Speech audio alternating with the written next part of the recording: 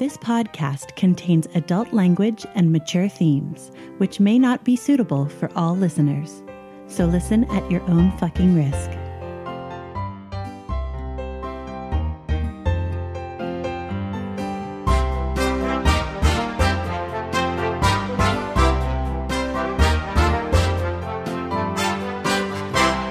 Welcome to Essential NPCs, the podcast where we sample some of the best and possibly some of the worst tabletop RPGs. I'm Addie. And I'm Tommy. And you're listening to Series 9, Episode 16, Cautious Speculation. Before we get started, we've got some big announcements.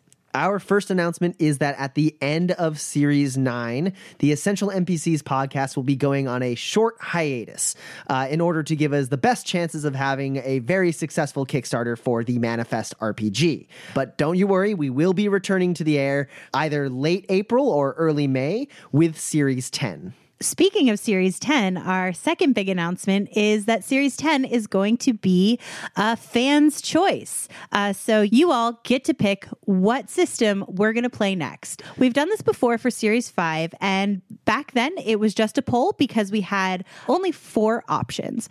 This time around, though, we've got a lot more options for you to choose from. So we decided to change it up a little bit, and we are going to be doing a Sweet 16 bracket for Essential NPCs Series 10. Included on this bracket are all 8 of the systems we've played previously on the Essential NPCs podcast, including Dungeons & Dragons, Shadowrun, Uncharted Worlds, Tephra, Atomic Highway, 7th Sea, Star Wars, and Manifest. And in the Sweet 16 bracket, they'll all be pitted up against new systems that we haven't played.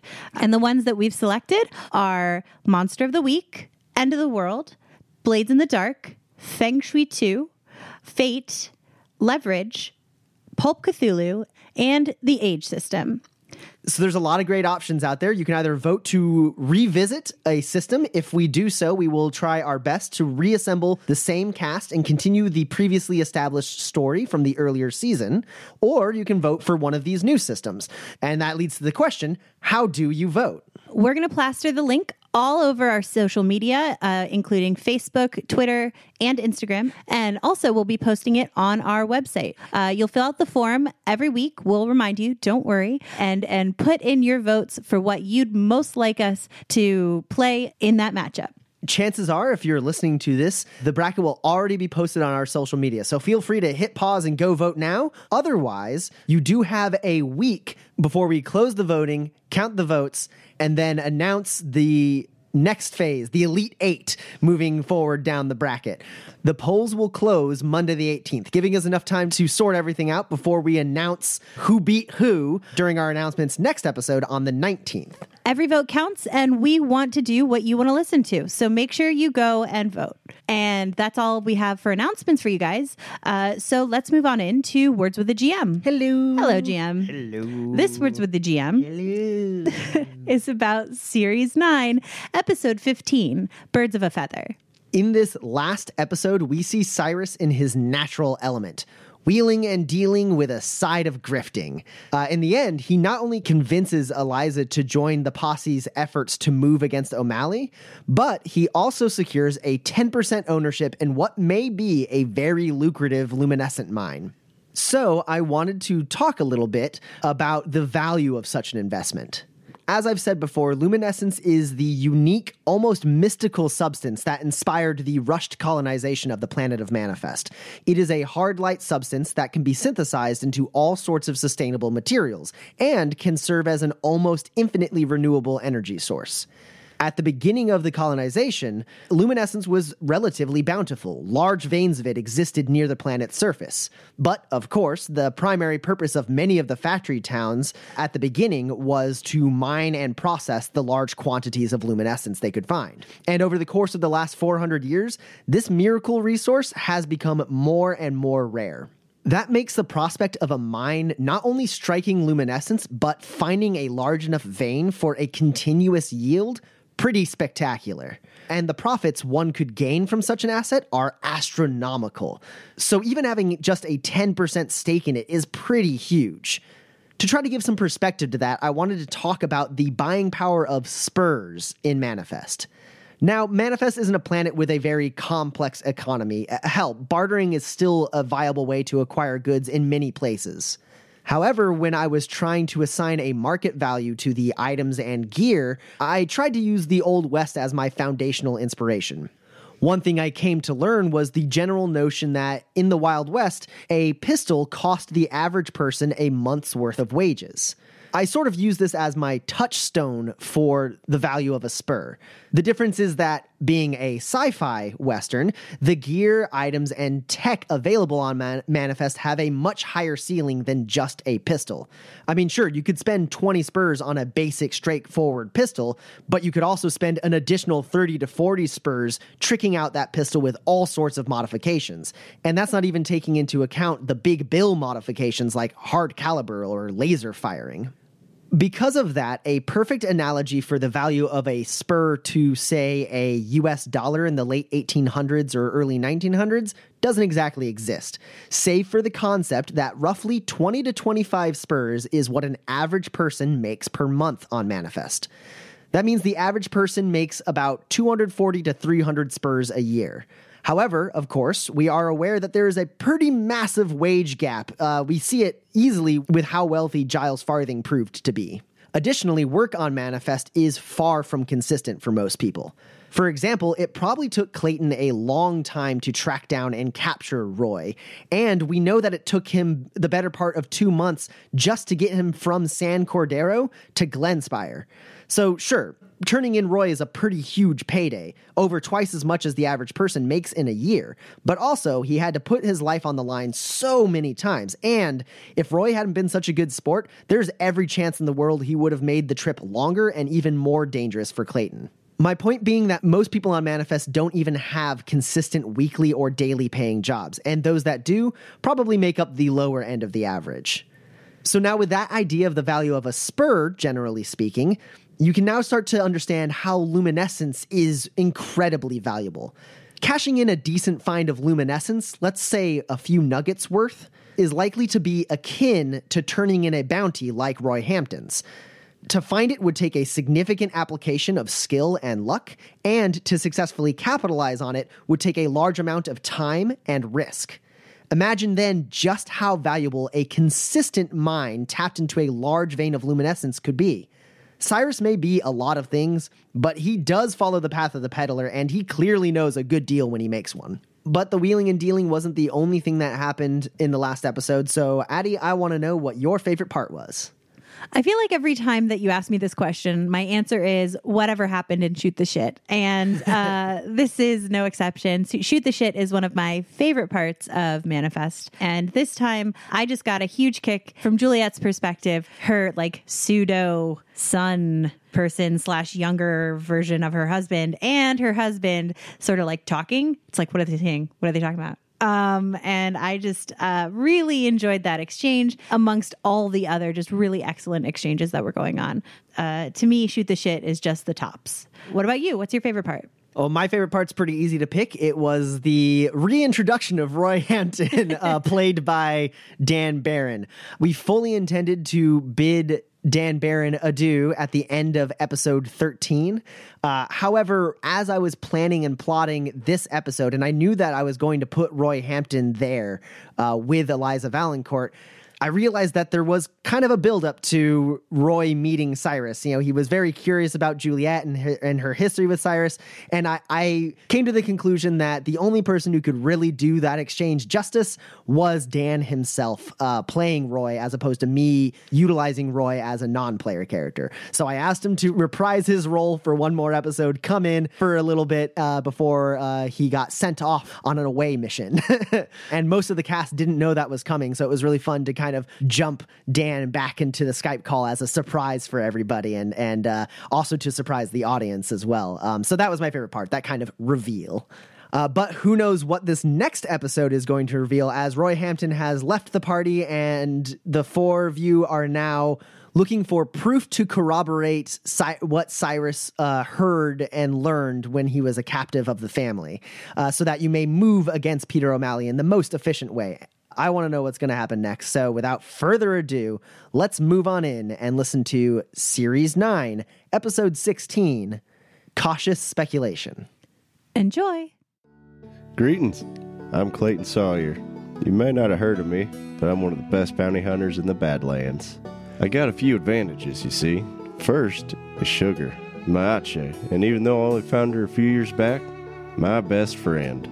She was the run of her herd and probably couldn't keep up and was cast out, and I know how that feels. So me and her bonded, and she grew up right with me stepping in as her daddy. The second edge I got, hunting bounties, is that I'm illuminated, and my abilities grant me an advantage that most of the nastiest outlaws ever got bountied can't compete with. The thing about being illuminated is that those same abilities that give me all those powers and advantages are also unsettling to most folk. They can understand a gun or a knife, but they can't quite figure the threat someone like me might be to them. That's why me and Suge are always moving, hunting, and on to the next bounty, leaving people behind before they can make us get. One day, me and Suge are going to pull in a big bounty, and we'll make enough to settle into our own homestead where we can be ourselves and ain't nobody going to try to drive us away again. We'll rustle cattle, do some farming, and live a quiet life on our own little slice of the Badlands. You can call me Pops Mulligan. I see you're eyeing the preacher's garb. I'll tell you, this trench coat's seen me through more decades than I'd care to admit. I'll never forget the day they put it on me when I graduated seminary. My mother, saint that she was, sent me there to get educated. She spent nearly every spur she had, earned each one by the sweat of her brow, cutting ice for Liberty City's well-to-do. I always figured I'd inherit the family business, but when I lost this finger to frostbite, she told me, "Eliam, I don't want you working with those hands ever again. You're going to become a preacher." Good triptych woman, my mother. She'd have tanned my hide if she'd lived to see me become an undertaker. Still, there's something balanced about working with your hands and your mind in tandem, helping those near to death pass over, laying them to rest with seeds from the tree of life, and tending to them as their spirit makes the air just a little bit easier to breathe. I've been undertaking in Liberty City since, back before the Battle of Waypoint. Back then I was still a husband and a father. My son grew up to be an executive in the business sector. I never really did understand his job exactly. Buried him just a couple of years back. I aim to make the man who put him in the ground hurt. I'm rambling, I can tell. The trademark of being an old man, he just never seemed to be able to keep quiet. Alana's blessings to you, friend. My name is Juliet Hunt, and I've been a drifter nearly my whole life. My parents were killed by bandits when I was far too young. I only survived because a gunslinger named Avery came along and rescued me. Being that I was an orphan, he took me under his wing and taught me to shoot like him, passed on the craft, like a father to a daughter. After Avery died, I drifted alone for a time, until happenstance brought me to Cyrus Finch. He's loud, flashy, full of cockamamie ideas, and occasionally a criminal. And I ain't any of those things. We ended up drifting together a long while and got into more than a few situations we never saw coming, including getting hitched. Like all drifters that live past their prime, we eventually hung up our irons, and we settled down in a nice little town in the Badlands. Now, I ain't so retired that I won't oblige somebody who's in desperate need of a bullet. And Cyrus has to sate his itch to run a grift from time to time, but by our standards, it's a quiet kind of life. For a long while, it was a pleasant life, until Cyrus up and disappeared without a word. Now, he ain't the most communicative individual, but I just got this gut feeling that something ain't right, and Avery taught me better than to ignore my gut. So I've closed up shop, took up my irons, and set out drifting again.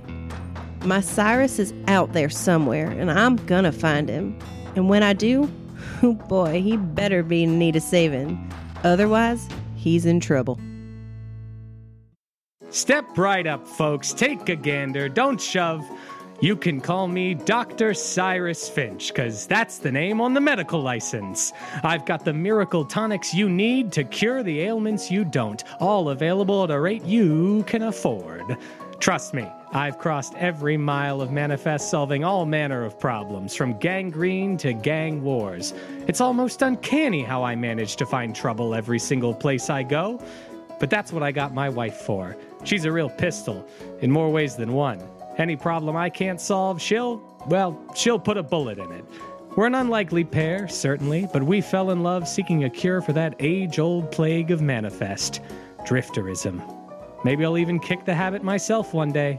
But until then, I got a 2-for-1 special on vials of Doc Cyrus's analeptic hoop snake oil elixir. For you, only 5 spurs. What do you say?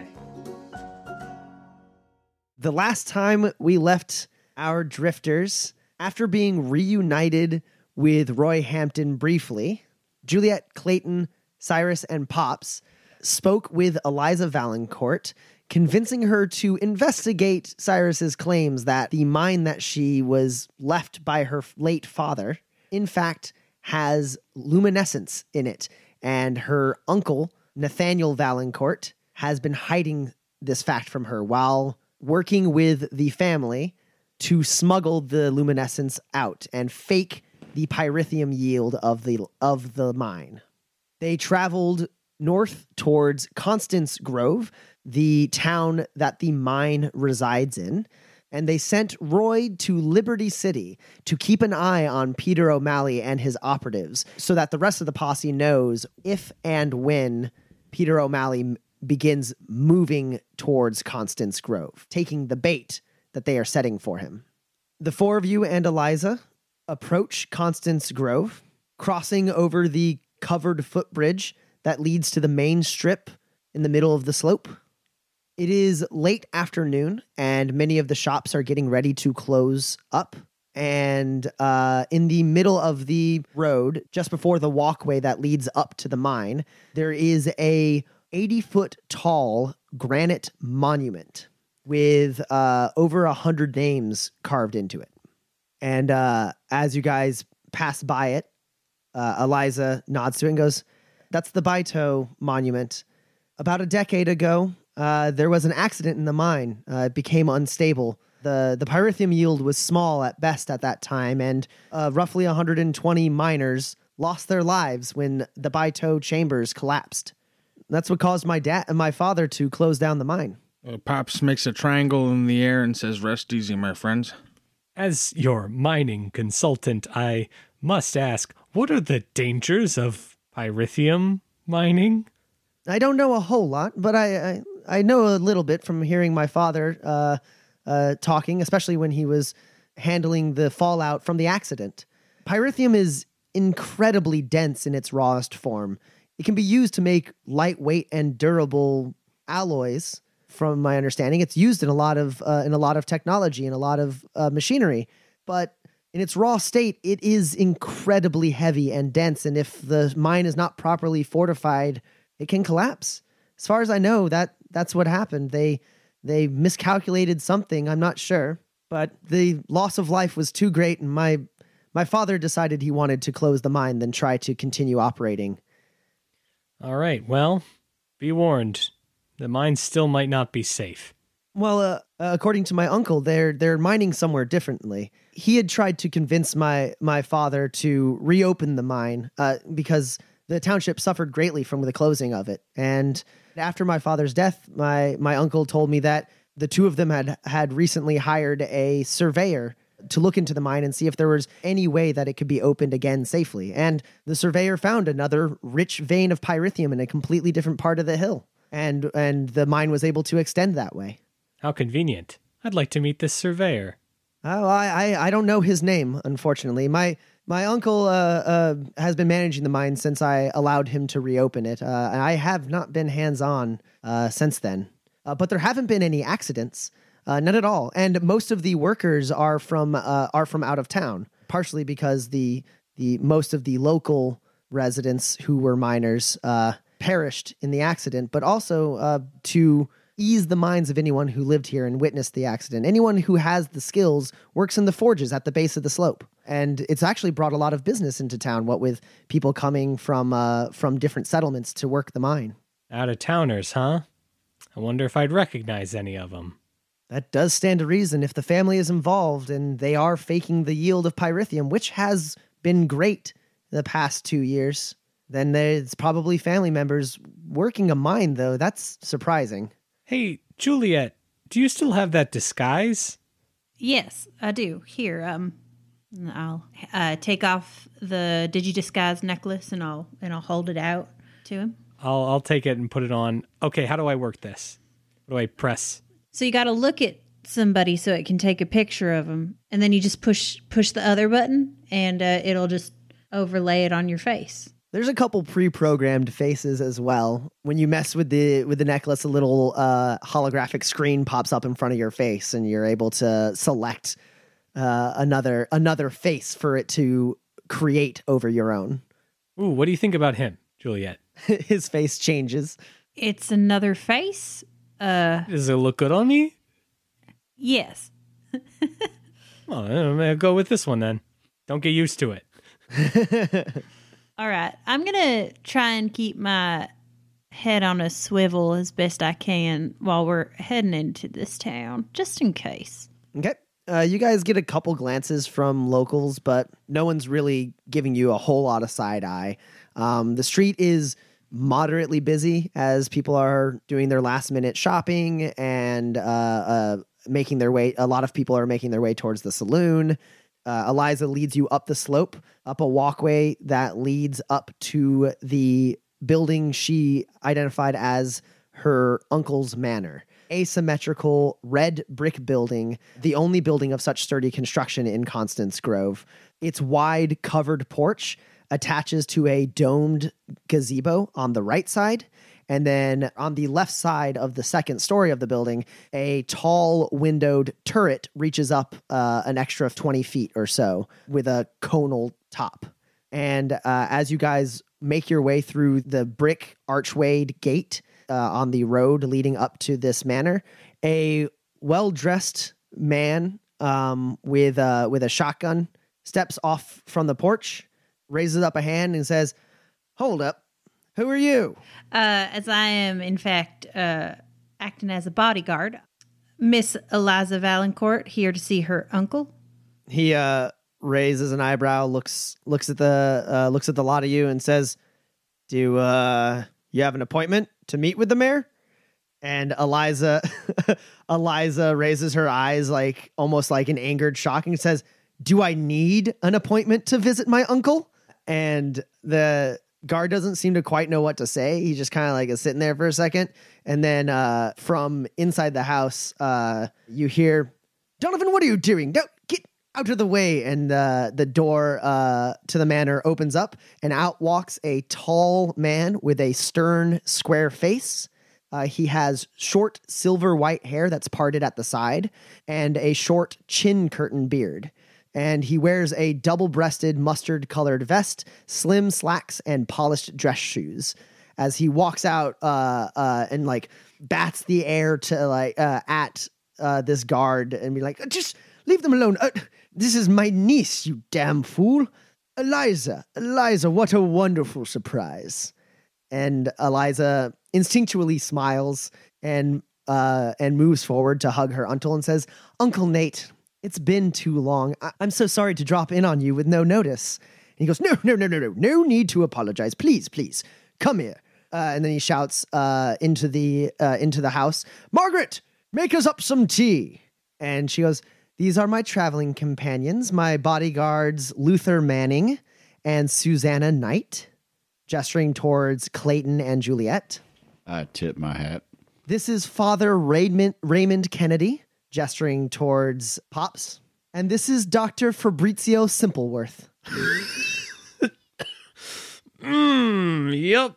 Yes, sir. And Mayor Valancourt nods to you all, and she says, "This is my uncle, the illustrious mayor of this lovely settlement, Nathaniel Valancourt." And he goes, "Pleasure to meet all of you, yes." And as you guys make your way into the house, servants shutting the door behind you, you do notice that Nathaniel Valancourt's servants are indentured servants. They all have metal torques around their neck. And taking her uncle's arm as he guides her into a sitting room, Eliza says, Who was that man at the gate, Uncle? He had a hard way about him. And he goes, Donovan? Did he say something inappropriate to you, dear? And she goes, no, nothing so bad as that. He just didn't give the warmest welcome. Like, looking at him like, it's a shame. And he, bristles at that and goes, well, I shall have Charlie have a word with him about his demeanor. As you all sit down, the sitting room he's led you into is not as extravagant as Eliza's home, but still very tastefully decorated. It's got a fireplace. It's got a few hunting trophies in the corners and a nice arched window looking to the north, showing the wooded slope of the hillside.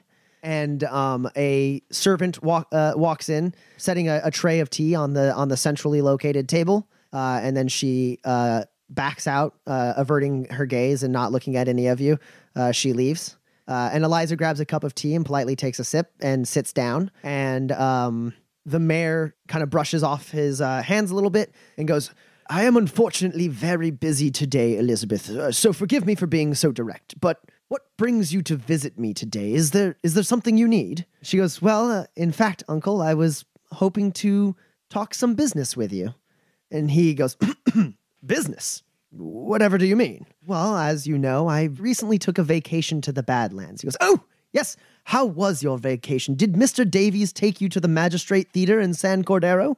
Where is Mr. Davies? I would have expected him to be attending to your security detail. He's still feeling very ill from his trip to the Badlands. I think he drank some bad water, did a number on his gut. And he goes, and she goes, but he did indeed take me to the theater as per your recommendation. But I also took some time to visit a handful of Badlands settlements while I was there. He goes, no, you didn't. Whatever possessed you to do such a silly thing? I'll have a word with Mr. Davies about seeing to your safety. And the two of you as well. Don't let her, my niece here is whimsical. You'll come to learn. And she goes, I was perfectly safe, Uncle. And I met the most fascinating people you wouldn't imagine.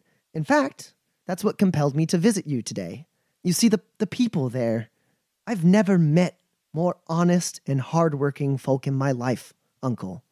It made me really appreciate the benefits of working with your hands, manual labor, you see. And, well, I felt like I'd like to start having more hands-on involvement in some of the business aspects left to me by my father. And what better place to start than with the mine? It's been so successful. I'm sure I can pick it up and maybe take some of the burden off your hands so you're a little less busy from day to day. Oh, dear, Elizabeth. And he sits there for a second nervously and then reaches and pours himself a cup of tea and sips it. And then, goes, well, the mine is no place for a woman of your standing. Surely there's some other way for you to explore this newfound appreciation for hard work. Less dirty jobs, perhaps. Please, Uncle, this isn't some whim. I've thought this through. My companions are here to assist me. Raymond Kennedy, a doctor of the Triptych Church, and Fabrizio Simpleworth, a medical man in his own right. They both have extensive knowledge in the workings of mines and the safety of such things. And I know there hasn't been an accident since the Baito chambers collapsed, but I felt that to best serve my safety, why not come with medical men who have a working knowledge of the industry to show me around a little bit, and that way I'm not distracting any of your own staff. Meanwhile, I've hired 2 new hands to keep me safe along the way. I hope it's not too much trouble, Uncle. I don't want to inconvenience you looking into my own investment. He goes, no, I mean, as you say, it is your property. You there, Simpleworth, Kennedy. Well, what information do you have on the mine? I have some papers you might be able to look at. So it would be incredibly helpful. And Miss Valancourt told us you've already had it surveyed. Is that correct? Oh, yes. Her late father, shortly before he passed, cooperated with me on hiring a surveyor to search through the mine and see if there was any safe way for us to open it and possibly avoid such a catastrophe again. And I'm happy to say that surveyor came through thoroughly, well worth the money. I'm very interested. Dr. Fabrizio Simpleworth, pleasure to meet you, sir. You see just the smallest of grins from Eliza behind her uncle's back as you use the fake name she assigned you. I'm especially interested in the sudden yield and the consistency of yield of the pyrithium in this mine. Whoever your surveyor is, I must say, he's done a bang-up job. And as a man in the industry myself, I'd love to know who it is for future reference. Yes, Clemens was the name. I forget the first name. It was a couple years ago, and unfortunately, I had a small house fire at the time, contained, of course, but I did lose some of my paperwork from that specific era. Of course. But I do have the latest projected yields of the mine. I could get those for you, and if I remember that first name, I'll be sure to pass it along to you. He was a very, very skilled man. Came highly recommended. What was his first name? If you'd like to see if he is lying to you, you can go ahead and roll discipline or manipulate. Oh, let's roll some manipulate. Ooh, I got that 12 high. You're up against a 9. I do have one net hit. Yeah, he's obviously nervous. You skillfully caught as he bought himself time by pouring himself a cup of tea and drinking it so as to come up with what he was going to say. You can pretty safely guess that the whole house fire thing ate my homework is just a load of hodag shit. And he's very, very nervous, but putting on a very good show of being comfortable with the discussion he's currently having. Judging from the resource estimation and the feasibility study placed upon the mine, it seems to me that there is still a good amount of ore inside that could be processed were we able to access it. Do we have the details on the collapse of the mine, its location, its seriousness? Yes, I believe there's some reports there. I mean, that part of the mine is condemned, and my head foreman perhaps has more information. Eliza, are you sure this is something you want to do? Perhaps it's romanticized slightly, the hard work of a miner, but it's grueling and unpleasant work, and I'd hate for you to go down. And she raises her hand and says, "Uncle, I had a full checkup with both of these doctors. They both concur that I am healthy enough to enter the mine without any ill adverse to my respiratory system. It will be fine, Uncle." And he sits there and goes, Okay. I can assure you I myself have personally attended to no less than 2 pyrithium mines myself, so you can trust that I know what I'm talking about. And Dr. Simperworth as well. Okay, so Cyrus has already rolled manipulate. It was to read Nathaniel Valancourt, but we'll let it stand for Cyrus continuing to play this part. How about a manipulate roll from you, Pops, to continue to sell this lie? You, Eliza, and Cyrus all working together to trick her uncle. So that is 2 hits for Pops. He looks at you and Cyrus and Eliza, and he goes, Okay, you clearly feel very passionately about this, Elizabeth, dear. And after all, it is your property. I have no right to prevent you from entering. I just hope that you do it as safely as possible. So, it's far too late into the day for you to tour the mine now. I'll speak to the foreman in the morning and arrange for you to be given a tour of the facility before midday. Until then, the 4 of you make yourself at home. I have things I need to attend to, but if you're all willing, I'd love to treat you to a meal this evening. In a home this fine, how could we say no? How indeed. Does this all seem agreeable to you, Elizabeth? Of course, Uncle. Like I said, I don't want to inconvenience you. I'm looking forward to speaking to the foreman as early as possible tomorrow. And he goes, yes, I will make it so. And she jumps up off her seat and sets down her tea and is all smiles and goes, this is so exciting. This is the first step onto a larger journey, just like you said, Father, turning to Pops. Indeed. I will have some servants make up rooms for the 4 of you, and I will see you at dinner tonight. But I must go. I am going to be terribly late for a meeting. She goes, of course, Uncle. I know the house. I'll show my friends around. Pleasure to meet all of you. Likewise. And to you. And then hastily makes his exit. And Eliza turns and says, I went well. You've got a gift, kid. Is there anyone else in here? Are there servants around to listen? There weren't any servants in the room with you. There was the one who delivered the tea, but she left. But there are servants like around the house for sure. You Sure. see them moving around and in the hall, and the house isn't busy with activity, but the servants are present. Yeah, I'll keep things hushed then. So you don't need me to tell you, Miss Valancourt, that that whole house fire hokey seems a bit convenient. And he does seem to be making excuses to get us into the mine with supervision, which I think is to our advantage, actually. How so? Well, if we're supervised, we know where they don't want us to go. We have to have the boundaries drawn so we know how to go the wrong way. They're not going to want to show us what they're hiding, so we need to get a picture of what they're willing to show. Well, that is very clever, Dr. Simpleworth. It's not just a pretty name. Oh, yeah. Also, how dare you, by the way? She says, "What? It's the first thing that came to mind." Yeah, I bet. She looks to the clock in the room and says, "I'd say we have a few hours before dinner is served. I know which rooms are going to be made up for us. There's only 4 guest rooms in the house. So I presume my uncle expected me to house myself with one of my bodyguards." She nods towards Juliet. Great, Rumi. "But I also do know where his office is." She grins. Interesting. I would like to take a look at that paperwork. Maybe find a Clemens. I think I might join you in that endeavor, see if these numbers add up or not. Oh, yeah, I want to bring an expert with me, Mr. 2 Pyrithium Mines. Father, you dog. I've read about at least 2 pyrithium mines, so Close enough. We'll take it. close enough. And perhaps I should tag along, help out. I can keep an eye out and get you in the door. I'm sure a man of your talents always comes in handy, Mr. Manning. Eliza nods and goes, "I'll make a show of helping the servants in the kitchen.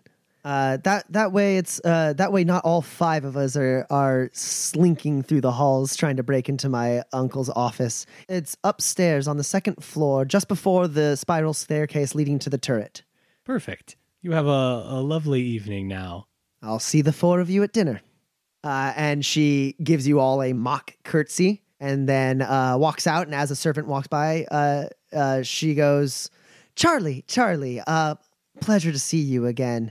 What is for dinner? I am completely famished." And she walks alongside him to another part of the house. Before we all split up, I believe I'm going to use telepathy with everyone. Go ahead and roll a mentalist check. I will make my own luck. I have a hit.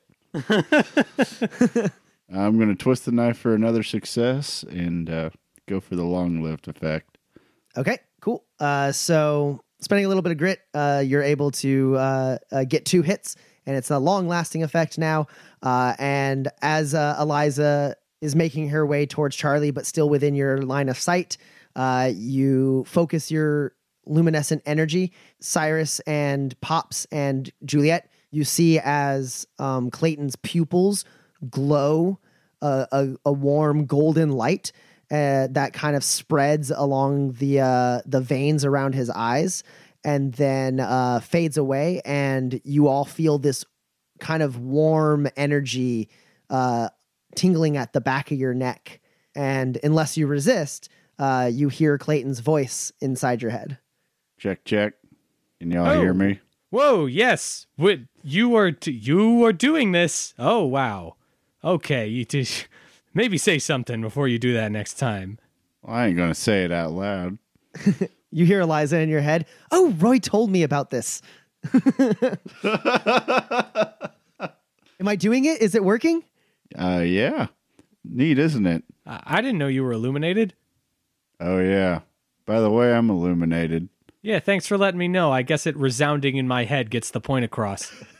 I knew you were illuminated, but I didn't expect you to be able to do something like this. This is incredible. Yeah, this one's all right. First time being on the conference call, Pops? To me, it's nothing less than a miracle, I can tell you that. All right, well, let's do some exploring. I mean, we're in this fancy house. There's bound to be something fancy around. Should we head up the stairs together, or should we maybe make a little bit of a show of it? Oh, sure. Yeah, I'll definitely head up and get lost trying to find my room. Cyrus, you make your way up the stairs. I wander around, appearing aimless, but making my way to where Eliza said the office was. As you make your way around the house, you notice servants moving around, tending to their duties, all of which are wearing those the collars of indentured servitude. But you also notice a few other people at all of the like entrances and exits to the house, and in some of the other rooms, you just see guards standing around. You know, some of them standing like actually standing guard. A couple of them like just in a room, like maybe playing cards together. But all of them armed. Do they look like family? They're dressed in clothes that fit the setting they're in.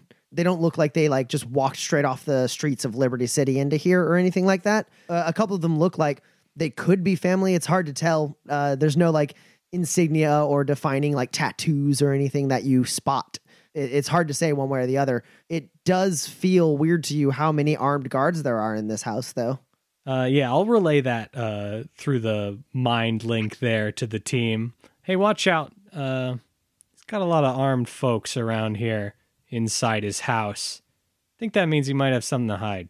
Good to know. Let's try and suss that out. And then, Cyrus, you are the first person to make your way up to the second floor and into the hallway that leads to the turret. And as you turn the corner, looking down that hallway, you see a large mahogany door at the end, as described to you by Eliza. That is presumably the door to Nathaniel Valancourt's office. However, there is an armed guard standing directly in front of it. He kind of glances up from the book he's reading and sees you and kind of dog ears the page and then like casually holds the book at his side, looking around at like some of the artwork. I'll radio back to the team. Oh, one armed guard at the door. It's clocked me. Now I'm just kind of standing here. He sits there for a second looking at you, like you see him continuously like catching glances back towards you. Well, I'm not so good at pulling people away from something that is clearly their job. Maybe if you can get them focused on you, Mr. Sawyer can at least get the door open so that I can pass by. Yeah, I can hold his attention for a little bit. I'll stride down the hall and walk up to the guard. Pleasant evening, you think? Sure. Pretty nice place to work, all things considered, right? Cushy house. Not a lot to do around here, right? He sets the book down on like a little decorative table neck and against the wall nearby him, and he looks you up and down and goes, "Who are you?" Name's Dr. Fabrizio Simpleworth. I'm a friend of Eliza's. That's your boss's niece. He nods and goes, "All right then." Just got a little lost looking for my room. Well, I don't know which room's yours, so good luck finding it. This here ain't it. Well, I just thought, we could have a friendly chat. Just two guys, hanging out, having a drink. What's your drink?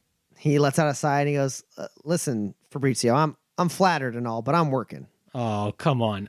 There can't be anything to do right now. This has got to be the cushiest job in the world. You're telling me that if, I pulled out a little something right now, you wouldn't be interested? Go ahead and roll manipulate. Let's play to the gallery here. So I got 15 high. Oof. His highest is a 10. I've got 2 net hits. He looks over your shoulder down the hall and like listens for a minute and goes, "I mean, I ain't saying anything as crazy as that." That's great. That's great to hear. I love a little bit of conviviality with my fellow man, and I reach into my vest pocket and I pull out one of my flasks of, let's say, whiskey.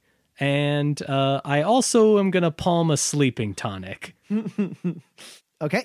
You can roll skullduggery to handle said sleeping tonic without this guard noticing. All right, I have 11 high. His highest is a 9. Ooh, I have 2 net hits because I'm the aggressor. All right. Yeah, he doesn't notice it, and you can do something with it if you want. Then I'm gonna produce. I'm gonna just assume that I have empty glasses on my person. I got all these pockets. Do you have a machinery cube? I have 4 machinery cubes. Yeah, I'll pop out some collapsible cups. All right. Yeah, take away one of your machinery cubes, and you have little collapsible drinking cups now. You have a set of 3. Nice.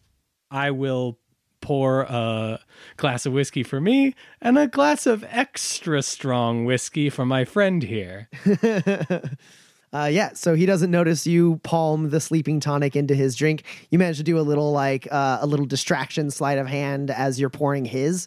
Like you pour your drink, set it down. You almost knock over like a vase with some flowers.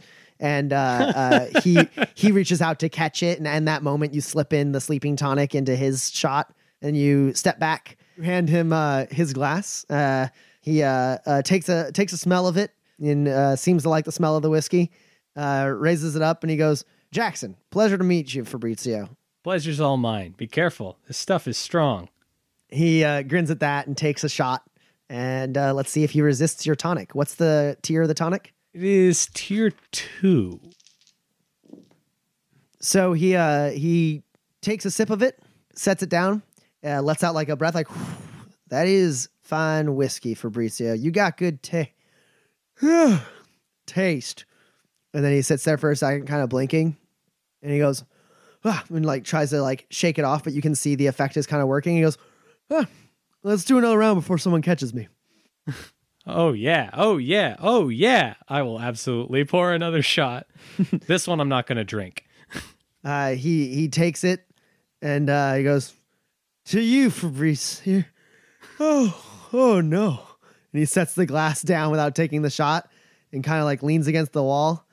Hey, I'm sure no one would mind if you took a little break. It's not like there's anything going on here. He's like trying really hard to stay awake.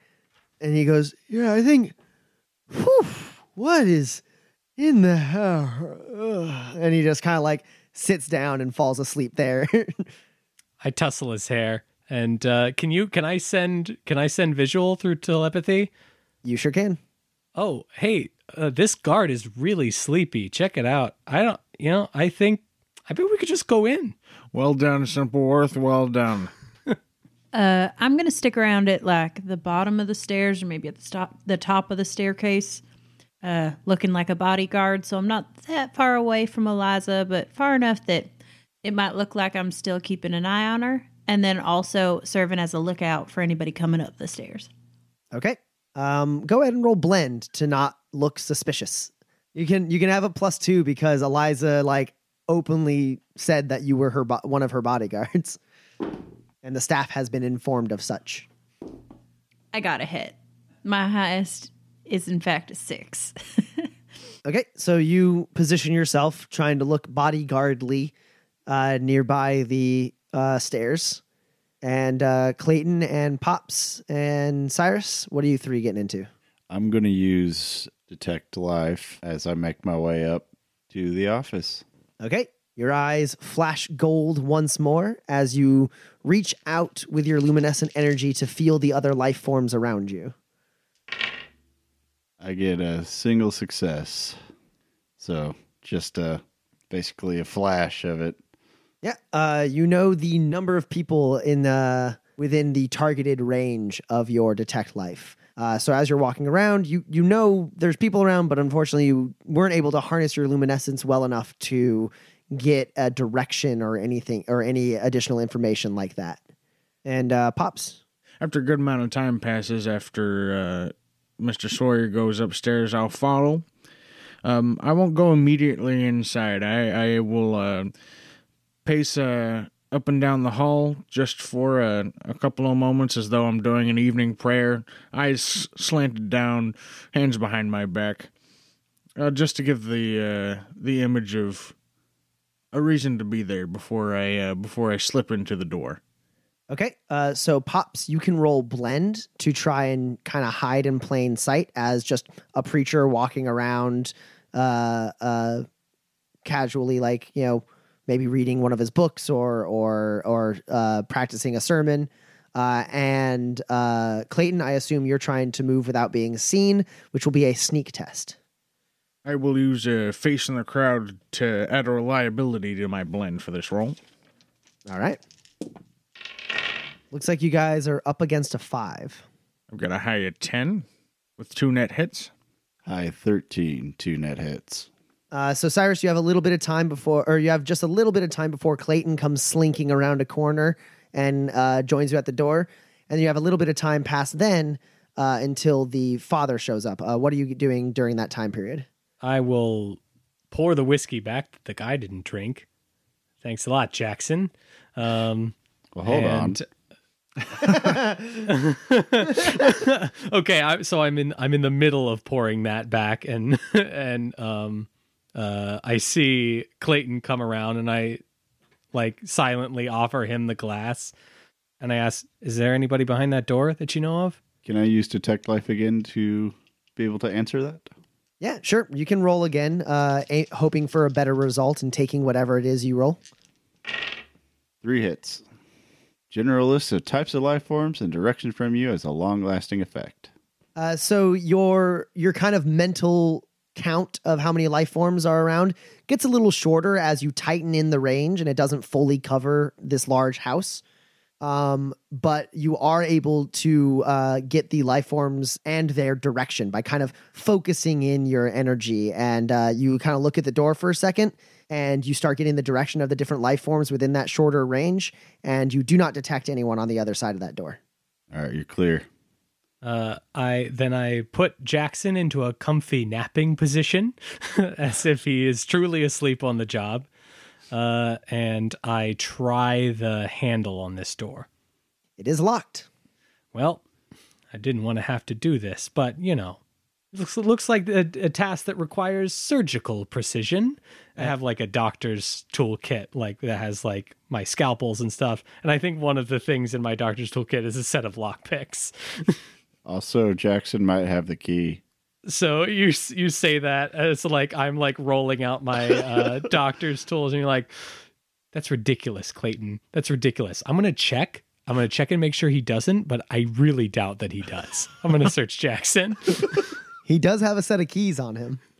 Yeah, well, they're probably not to this door, and I try each of the keys. The first one you try unlocks the door.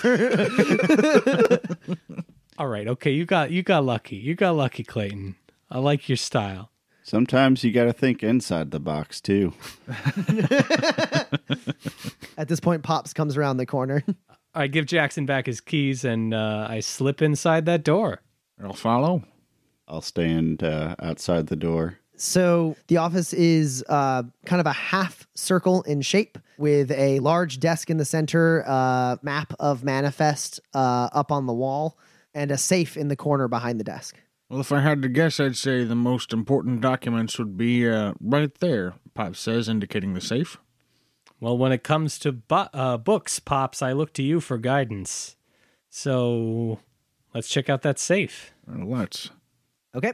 So this will be a skullduggery. It is a very good safe. So you will be operating at a -5. Let's go it strong. How about? Okay, you spend some grit to get rid of your negative penalties. And I'll listen to this safe's heartbeat. And if the stethoscope is really what does it. I do have 3 hits. Cyrus reaches into his medical kit, pulls out a stethoscope, puts it against the safe, and starts fiddling with the dial. It actually doesn't take him too long to crack it. He works a little bit, and you lose maybe 5 to 10 minutes tops for him to crack it. As he does so, I suppose I'll glance around at the rest of the books just on the shelves to see if there are other methods of dissuading a person from seeing the real purpose of the mine, or if there are any actual legitimate documents that I can find having to do with the mine. All right, go ahead and roll an observe test. It's a bit cluttered, and you're a little pressed for time, probably. So we'll call it a -3.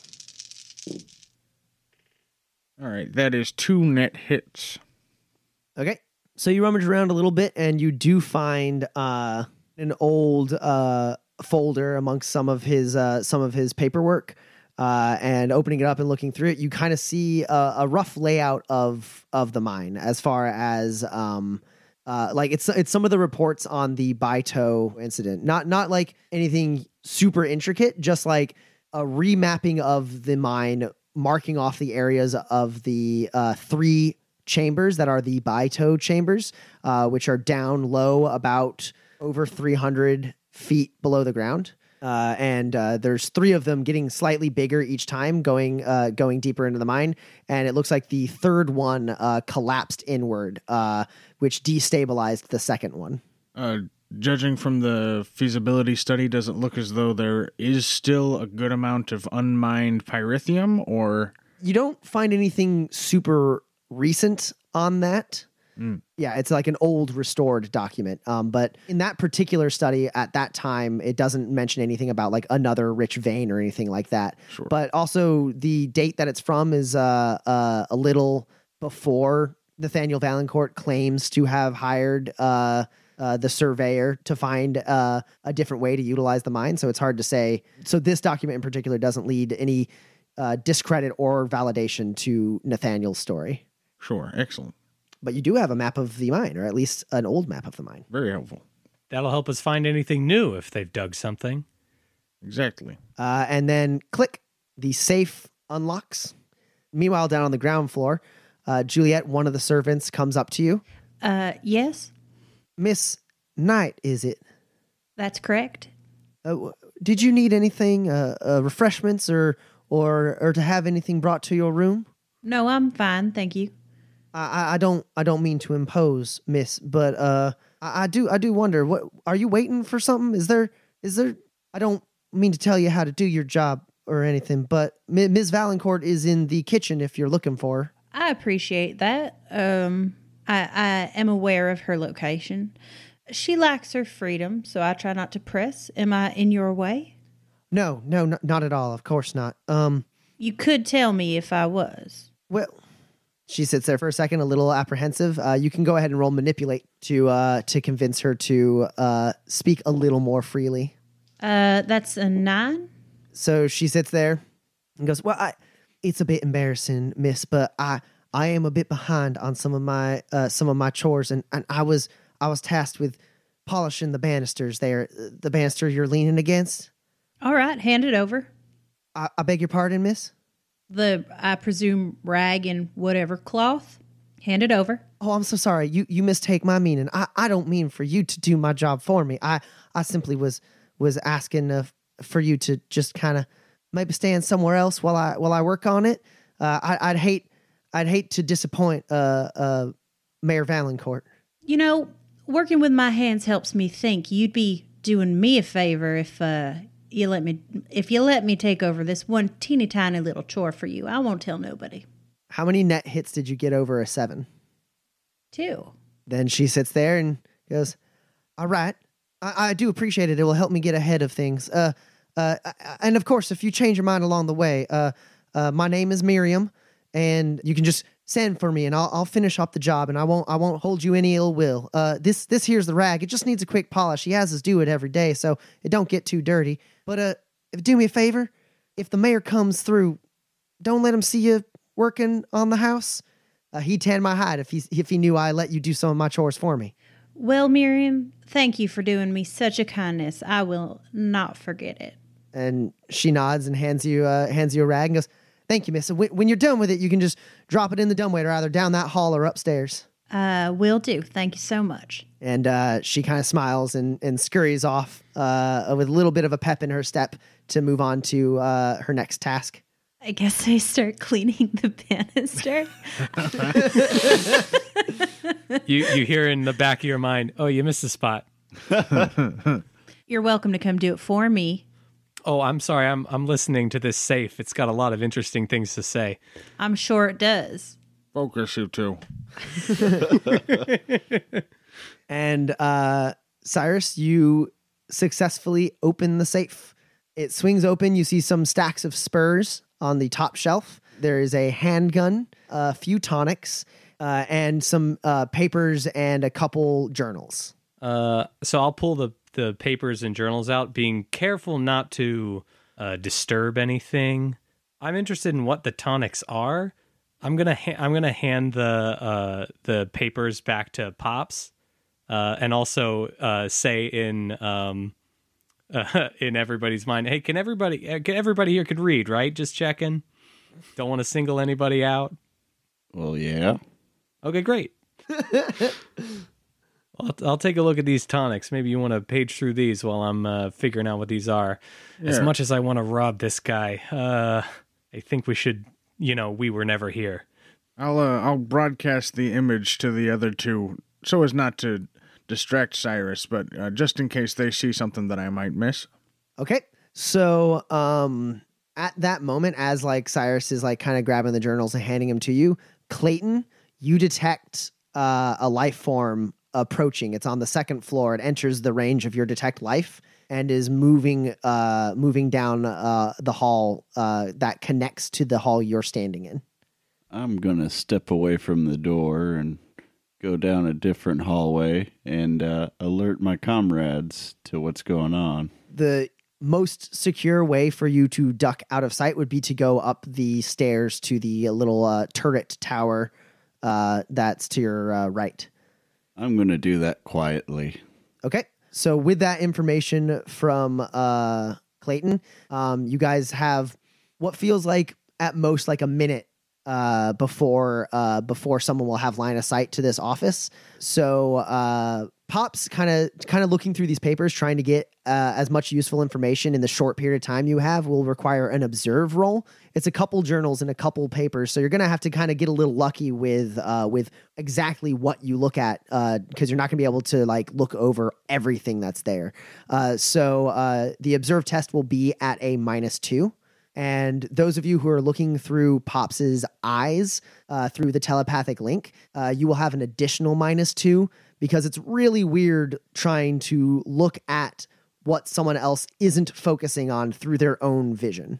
And Cyrus, if you want to analyze those tonics, you can definitely do so, popping out your med kit and switching it over to the tonic setting. And kind of scanning them and trying to get a readout on them. And that will be a first aid test. I have 5 hits. For Pops, that's 3 net hits. Also got 3 hits.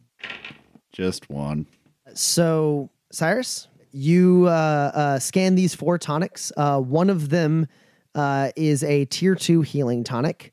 Another one is a tier 3 paralyzed tonic. You have a tier 2 antitoxin and a tier 4 extra potent truth serum. Oh boy, that's too good. All right. Trying not to show anybody, I don't even look at it so that nobody on the telepathy can see me do it. I'm gonna pocket the truth serum. I'm gonna put the other 3 back. So, Pops, you get a little more info than those that are looking through your vision separately. But what you're able to get, you're kind of thumb your way through. You see an entry, an earlier entry in one of the journals where he mentions his brother, Bill Valancourt, as written by Nathaniel. And he's talking about Bill and how the two of them got in an argument because of the accident. It's writing about how upset he was with his brother about the fact that he doesn't care that Constance Grove is going to suffer because of the mine closing down. And so he goes off on a little bit of a tirade about how Bill always thinks that he's better. When they inherited their parents' wealth and estate, Bill got all the frontline stuff. So Bill is the face of the Valancourt estate. He got the Valancourt Manor in Amber Springs, where the Valancourts originated from. And all Nathaniel got was this failing town. And the only thing that didn't make it a failing town was the mine, which was given to Bill and not Nathaniel, which Nathaniel seems to think is an insult. And now the mine's done, and and Bill doesn't care enough to try and make it work. So he's like livid with his brother about it. And you fan through and you find some dates around the time range where Bill Valancourt died. And you're skimming and you don't see even once the mention of anyone with the last name Clemens. In fact, in that whole time range, he never mentions anything about hiring a surveyor or working with his brother to hire a surveyor. You do see there's this one of the dates has a very, very short entry. It's like he wrote like a little note to himself, a reminder to go to Liberty City, and he wrote down an address. And then there's a point where you open the pages right around the time where Bill Valancourt died, and those pages have been ripped out of the journal. And the next entry is dated at a point where he's mentioning how the mine is now opening up with Eliza's blessing, and that Nathaniel finally feels like it's his chance to be a Valancourt, to be a successful Valancourt, despite anything that his brother or his parents ever said about him. And that's the information you're able to get before you guys feel the pressure is on and you have to put things back the way you saw them. So let's go ahead and roll a skullduggery test for that. It's pretty hard to put it back together in such a short amount of time, not really taking a full mental image of how things were beforehand, because you thought you were going to have a little bit more time to think through. So to be able to throw everything down and jump out the door, relock it, and go up the stairs up the spiral staircase to the turret where Clayton is hiding. That's all going to be a skullduggery at a -4. All right, so usually my skullduggery would just be 4, but I've got theoretically skilled, which allows me to use my lore as a target number. So I'll be rolling for 11. And this can be a teamwork test, so you can be assisting Cyrus. Cyrus, you're rolling skullduggery at a -4. Okay. Well, Cyrus and I both saw what was in the safe, so I guess I can point out if something is misplaced. All right, that is 2 net hits. All right, so that's a +2 for you, Cyrus. All right. That's agreeable. I will spend 2 grit. I will play to the gallery. I will also get an explosion now that I can count my 10. All right, I have 1 hit. Okay. Cyrus Pops kind of like rearranges the books how he remembers them. He hands them to you, and you sit there and you're like, were the papers to the side of the books, or were they under the books? Were to the side or under? And you're like, don't have enough time to really say anything for sure. So you just take your best guess, set them down, and close it, and close the safe, and spin the dial back to the number you remembered it being on. And how many tonics were there? Who remembers? And then you quickly make your way out the door, locking it behind you and scurrying up the stairs, just in time to hear some footsteps rounding the corner and walking down the hallway. They speed up a little bit, and you hear the slapping of a hand against skin. What the hell are you doing, man? I don't know. There was a guy, and he had whiskey on him. Oh my! Go clean yourself up. You know what Valancourt would do if he saw you just sleeping outside his office? The man is skittish as hell. Get the hell out of here. Go. I'll stand here. He don't know who's on watch where. Just go take a nap. Oh man, you do that for me? Get the fuck out of here. As we're listening to this conversation, Pops in his hiding place is scribbling down the address that he read before he forgets it, and he's gonna write it just in the very corner of the map that he found in the room. Yeah, over the telepathy, Cyrus is going to say, "You get any of that, Eliza?" She responds back mentally, "I'm a little busy trying to distract the staff with completely asinine requests for dinner." But I'm sure you can fill me in either tonight or tomorrow. Oh, hey, yeah. Can you get like a cobbler? Ooh, good idea. Speaking of asinine requests. And Pops and Cyrus and Clayton, you all are kind of up in this little turret tower. It's a small circular sitting room with 4 tall windows that give you a beautiful view of the front of the house with the sun starting to set. You also can see to the side of the house the wooded slope leading up to where the mining facility is. And also in the room is an easel set up, and a dry like painter's palette kind of hangs on it. I wonder who the artist in the family is. Nathaniel doesn't strike me as the type, but I suppose I can't rule him out. I'll ask Eliza then. Hey, do you know anything about this? Oh, the painter's nook. Yes, my aunt, who passed away before I was born. Unfortunately, she used to paint, and my uncle never really broke down her easel there. He keeps it there to remember her by. Some of the paintings in the house are Valancourt originals, though. Oh, nice. I think I've seen what I need to see. Pops goes up to what is effectively a memorial and makes the sign of the triangle and says, "Rest easy." Have I finished with this banister yet? Yeah, no, you finished around the time that they were rushing to get out of the room. I will find this dumbwaiter and put the rag in it. I suppose we should be getting ready for dinner, shall we, my friends? That sounds good to me. Do you still know whether or not there are any people downstairs there, Mr. Sawyer? He does. Yeah, it's a new guy. He doesn't know us. We can just walk right by, I think. Isn't he also standing right by the spiral staircase? Well, yeah, he's going to see us, but I don't think that's a problem. We're just guests. We should be all right. We're just looking around. Yeah, we just heard there was a view up there. Well, I will head up the rear then, if you've got confidence in this. All right, so the three of you walk by. There's a larger man, armed still, an armed guard, and he kind of glances your way as you walk by, and he just kind of like gives you a curt nod. Evening. Evening. And to you, sir. And good evening to you. And he doesn't stop you guys. You guys go walking by. If he is suspicious of you, he doesn't act on it immediately. Just like Juliet said, simple plan, like an apple. And yeah, you guys have time to go to your rooms and freshen up and change before dinner, if you please. And eventually the table is drawn, and Eliza shows you to the dining room. It is a large table, larger than you need for 6 people to sit at.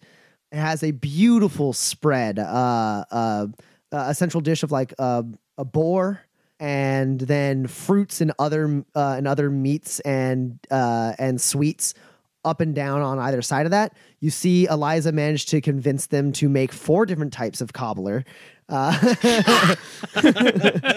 She had them also kind of like make parts of dishes that don't make any sense with the rest of it. Like there's a whole plate of omelets and a whole plate of pancakes, and there's like fruit spreads of completely different tastes. They're pleasantly like separated from each other, but like it is an amalgamation of a bunch of different dishes. And Eliza just kind of grins at you guys as she's standing before it, like she's proud of the work she did to make it so that all of the servants had to spend a lot of their attention doing that and not noticing you guys snooping around.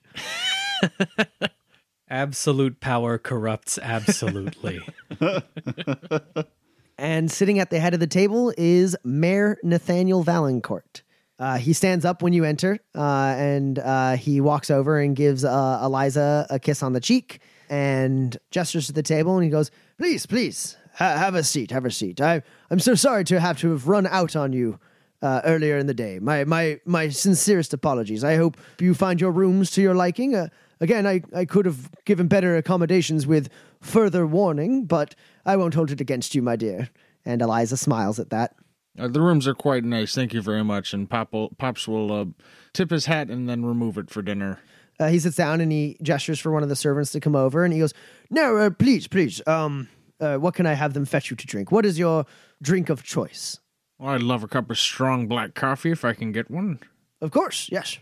He makes eye contact with Eliza and goes, "And of course for you, a fine rosé." And she goes, "Of course, Uncle, thank you." And he looks to the rest of you. I will take my flask out of my jacket pocket and just like wiggle it at him and then just like slip it back in. On duty, sir. I will resume my position behind Eliza. Damn, you make a good point. It's all right, Mr. Manning. You're off shift. Go ahead and roll manipulate. See if you can continue to play this part without tipping your hand to Nathaniel. You're up against a 6. Hey, that's 2 nut hits. All right. Yeah. He kind of like looks at you with an impressed look on his face, and he turns to Eliza and goes, I see you've improved your help rather than downgraded. And she smiles at that and goes, Uncle, please. Victor is loyal to a fault and excellent at his job. And he goes, yes, I don't need a reminder of his loyalty. The man was rigid in his servitude to your late father. I'm glad to hear he's giving you the same courtesy. Even still, the discipline of Miss Knight is refreshing. For you, Mr. Manning, Dr. Simpleworth. I would defer to your recommendation, of course, as my gracious host. I must say I'm very impressed with your household, as well as the success with which you've managed this mine from 0 yield to this prodigious and consistent yield that you show today. You're a real self-made man. He smiles at that. Go ahead and roll manipulate. 12 high. How many net hits over a 9? 2. He smiles at that and goes, well, I don't want to boast. It is unseemly, but yes, the mine has seen quite some success, and I've played no small part in it. Facts are facts, as they are. I'll get you a gin, my good man. And Mr. Manning? I'll also have a gin, I think. Excellent. All right. And he nods to the servant, who nods and exits into the kitchen, and then servants move to like carve some of the boar and put plates out in front of all of you. They all avert their eyes and don't speak, and Mayor Valancourt sits there and waits for them to finish and then move back to the sides. This practice is somewhat uncomfortable to all of you. Indentured servitude on Manifest is born out of hundreds of years ago. People without the finances or the means to colonize Manifest signed on with different companies and different families as indentured servants, owing them the debt of travel and other expenses, and working said debt off either as servants or laborers or things like that. The problem is, a year into Manifest's colonization, the departure happened, and finances on Manifest were even more strained, and people were forced into longer, more demanding contracts.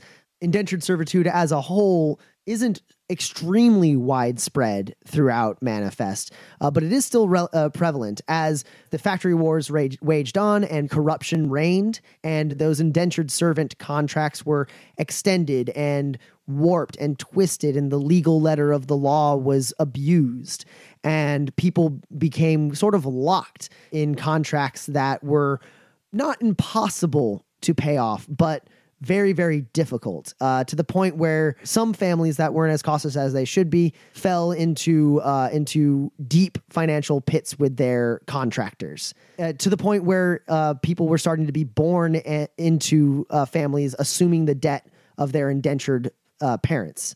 In the worst places of Manifest, indentured servitude is close to actual slavery.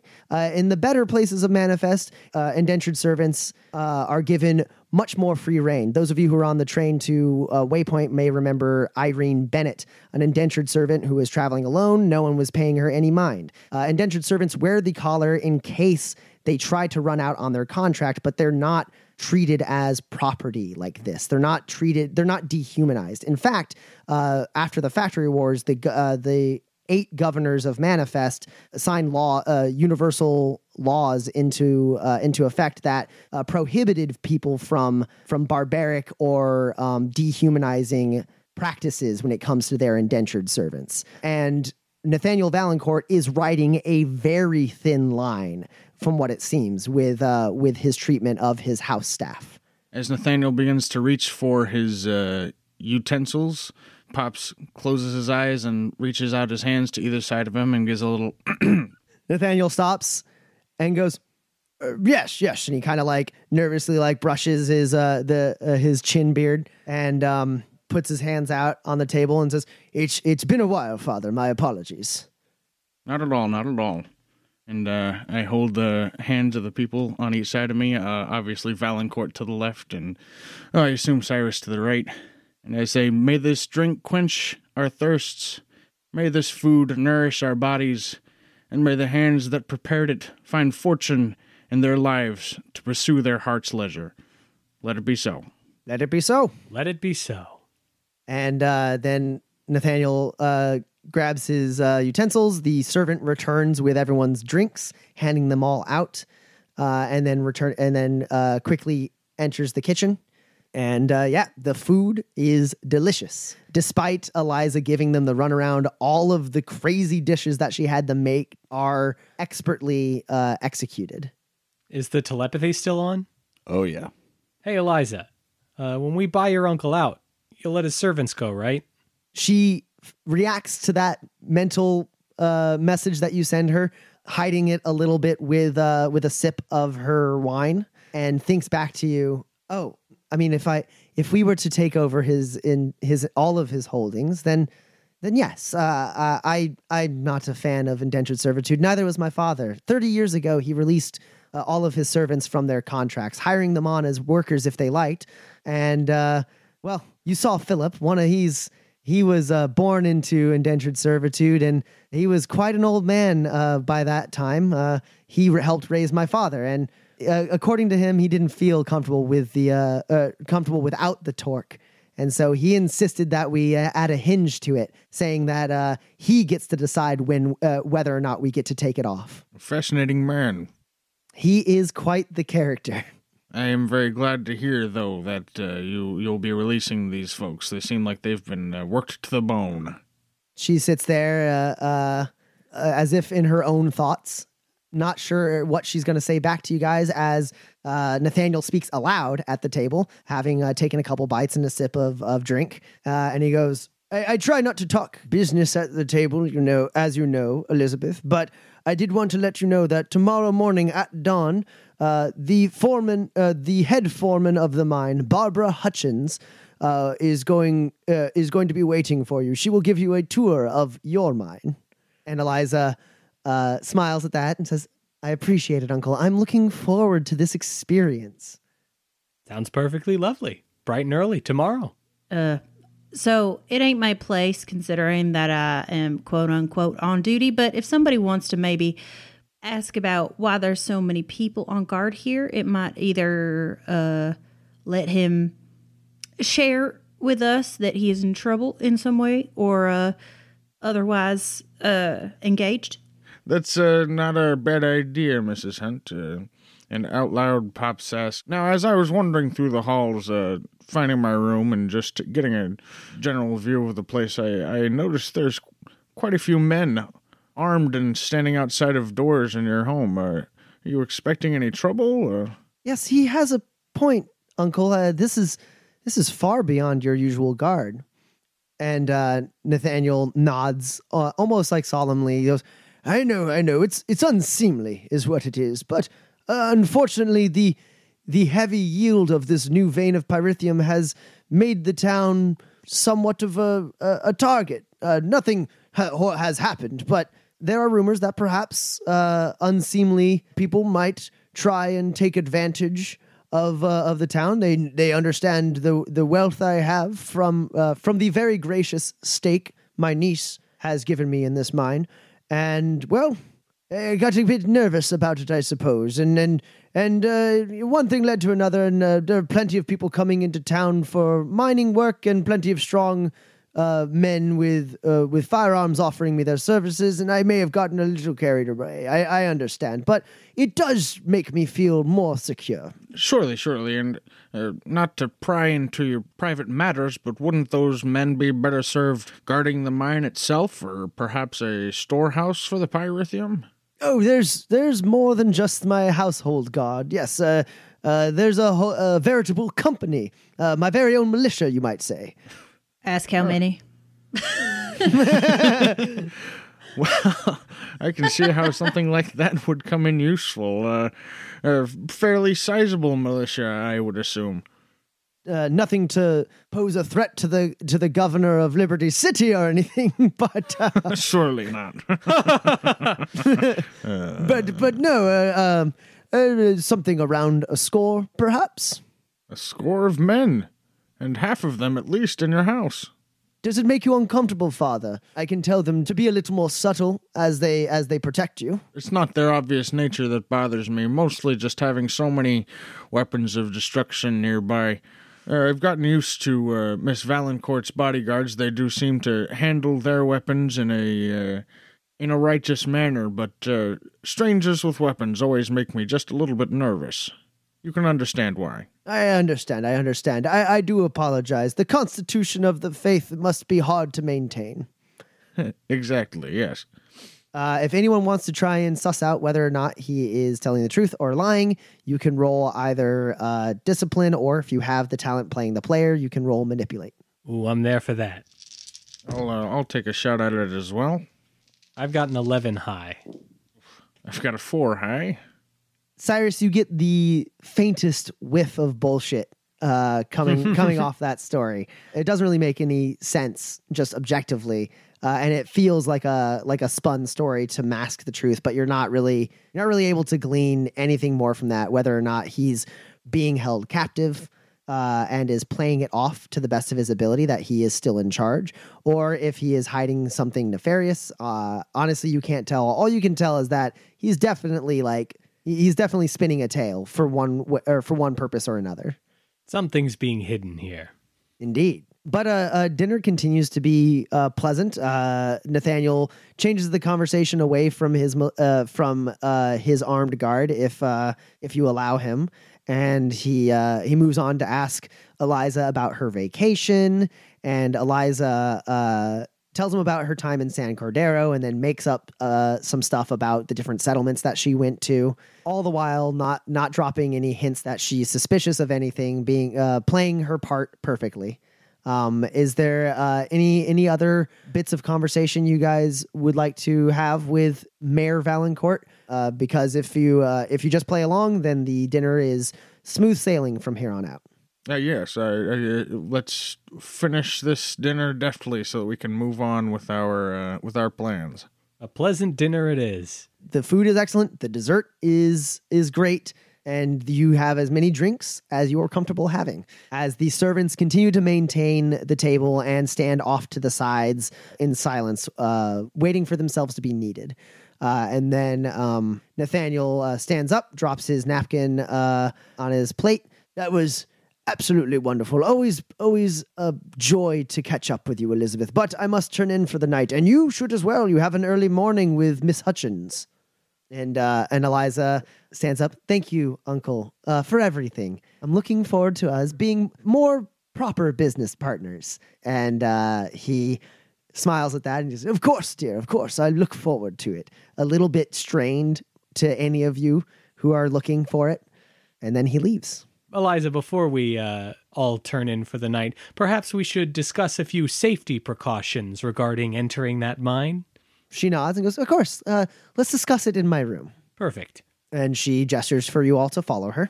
And as you guys are approaching the door, Miriam, the servant, is actually standing outside. And she says, without really making eye contact to Elizabeth, "Do you need help preparing for bed, Miss Valancourt?" And she goes, "Oh, no problem at all, Miriam. I will be fine. I need to actually I must discuss some things with my companions. You can run along. I won't need you for the evening." And she nods and curtsies and says, "Of course, Miss Valancourt," and runs off. And Elizabeth kind of sits there for a second watching her go, and she says, "They do seem off, don't they?" The indentured servants, they certainly do. I've never been doted upon so actively. How young is Miriam? Miriam is actually pretty close to Eliza's age. So maybe 18 to 20, somewhere in that range.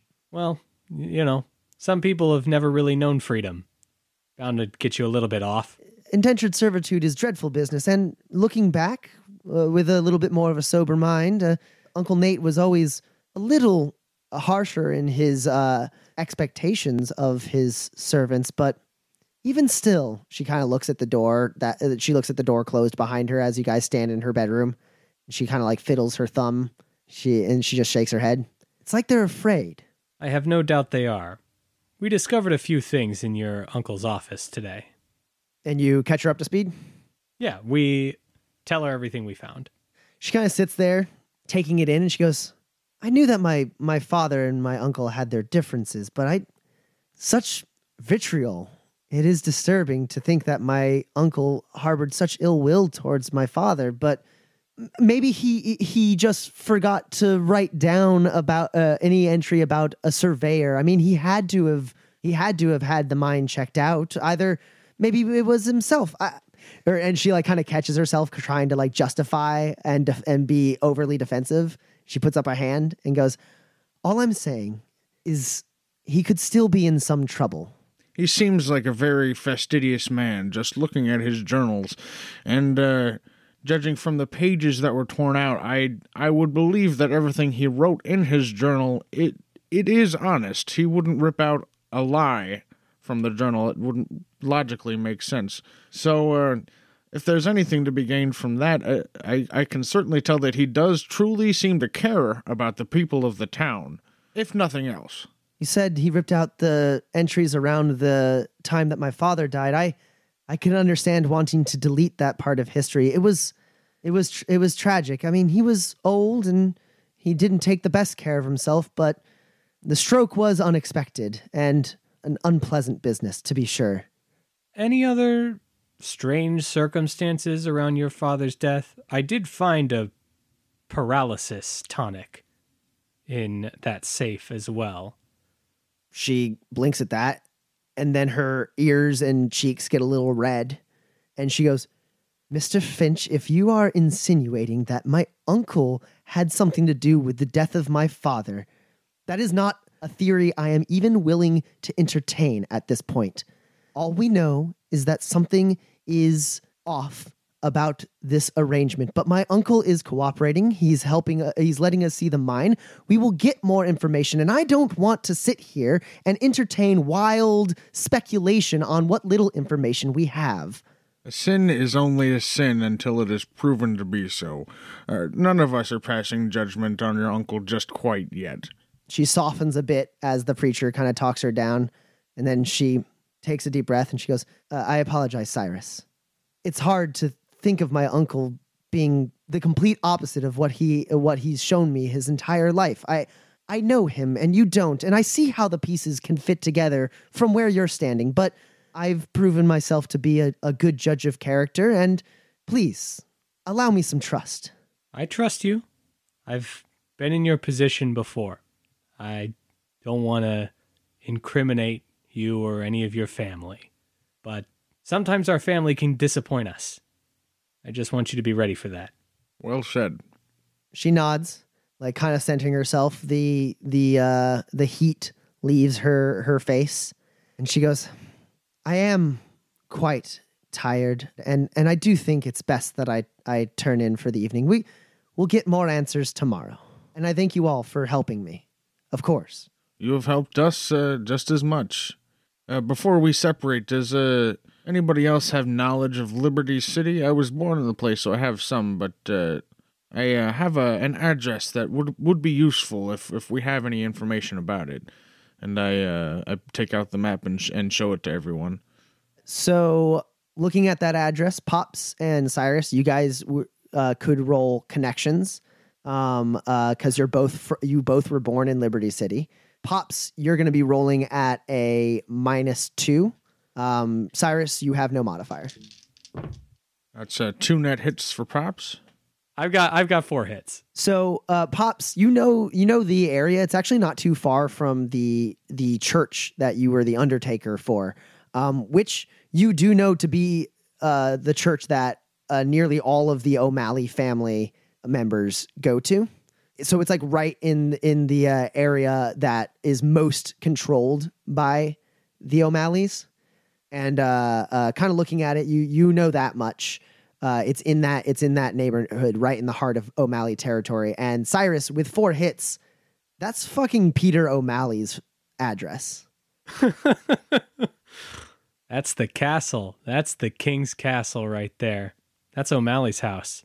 Well, I think we can safely say that it's not just rumor that that O'Malley and Valancourt are in together.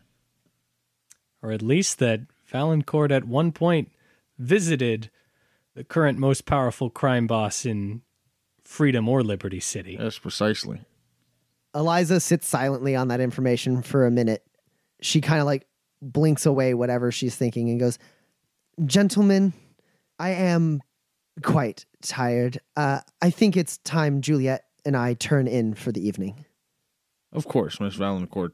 Yeah, we'll get out of your bedroom. And before I go, I'll just check in with Juliet real quick and squeeze her hand. You got this? I do. Don't do anything stupid, okay? Or at least let me know first. It really ruins my plans for the evening. I figured. And as they after they leave Juliet, Eliza sits there, kind of working her index finger and her thumb against each other, almost nervously, kind of thinking. And she moves to go prepare for bed. And as she goes to brush her hair, she hits a knot in her hair, and out of frustration, slams her comb into her drawer and slams the drawer shut. I will walk over and calmly open up the drawer, take out the comb, and start combing her hair from the ends up to the roots so the knots don't get in trouble. Having curly hair, I know deeply the trouble with knots. As you go to comb her hair, she stops for a second and goes, "Juliet, you don't have to take care of me. I can." And she kind of just stops mid-sentence. You are a highly capable woman, and I definitely think that you could manage to brush your own hair if you wanted. But I thought back a long time ago, my mama used to do this for me. And I ain't saying I'm your mama, but I do know that it's comforting. And sometimes you just need somebody to do you a kindness. So let me do this for you. And if you want to talk it out, I'll listen. And if you just want to think about it, I'm just here. Things are hard. That's okay. She sits there acquiesces to let you brush her hair. And she says, I never knew my mother. She died giving birth to me. I lost my mama too. A little bit older. My father and Uncle Nate were all I had growing up. They were both kind to me, and they never let me see them cross with each other. It's just a shock to know that there was so much bad blood between the two of them. Had I known, I could have perhaps helped, been less of a flippant child. I can only imagine how much of a headache I caused both of them while they were working through their own business. Maybe you were right about me all along, Juliet. Maybe I am just a privileged girl with too much time and too much money. I think it matters what you do with that time. I can't say if that's true or not, but I know you got a good heart. And it's a parent's job, I suspect, to not show the troubles that they're shouldering for their children. It's always hard, I think, to see your parents as people, especially when they're not around to talk through it. But they do it out of love. Ain't no two ways about it. She nods at that and kind of sits there in silence, digesting everything that she's learned about her uncle today as you comb her hair, and then you both turn in for the evening. And that's where we'll end our session. This podcast has been brought to you by ENPC Productions, all rights reserved. The Essential NPCs podcast is affiliated with and specifically approved by Tommy Cotton. Manifest, the RPG, is property of Tommy Cotton, all rights reserved. For more information, go to www.manifesttherepg.com.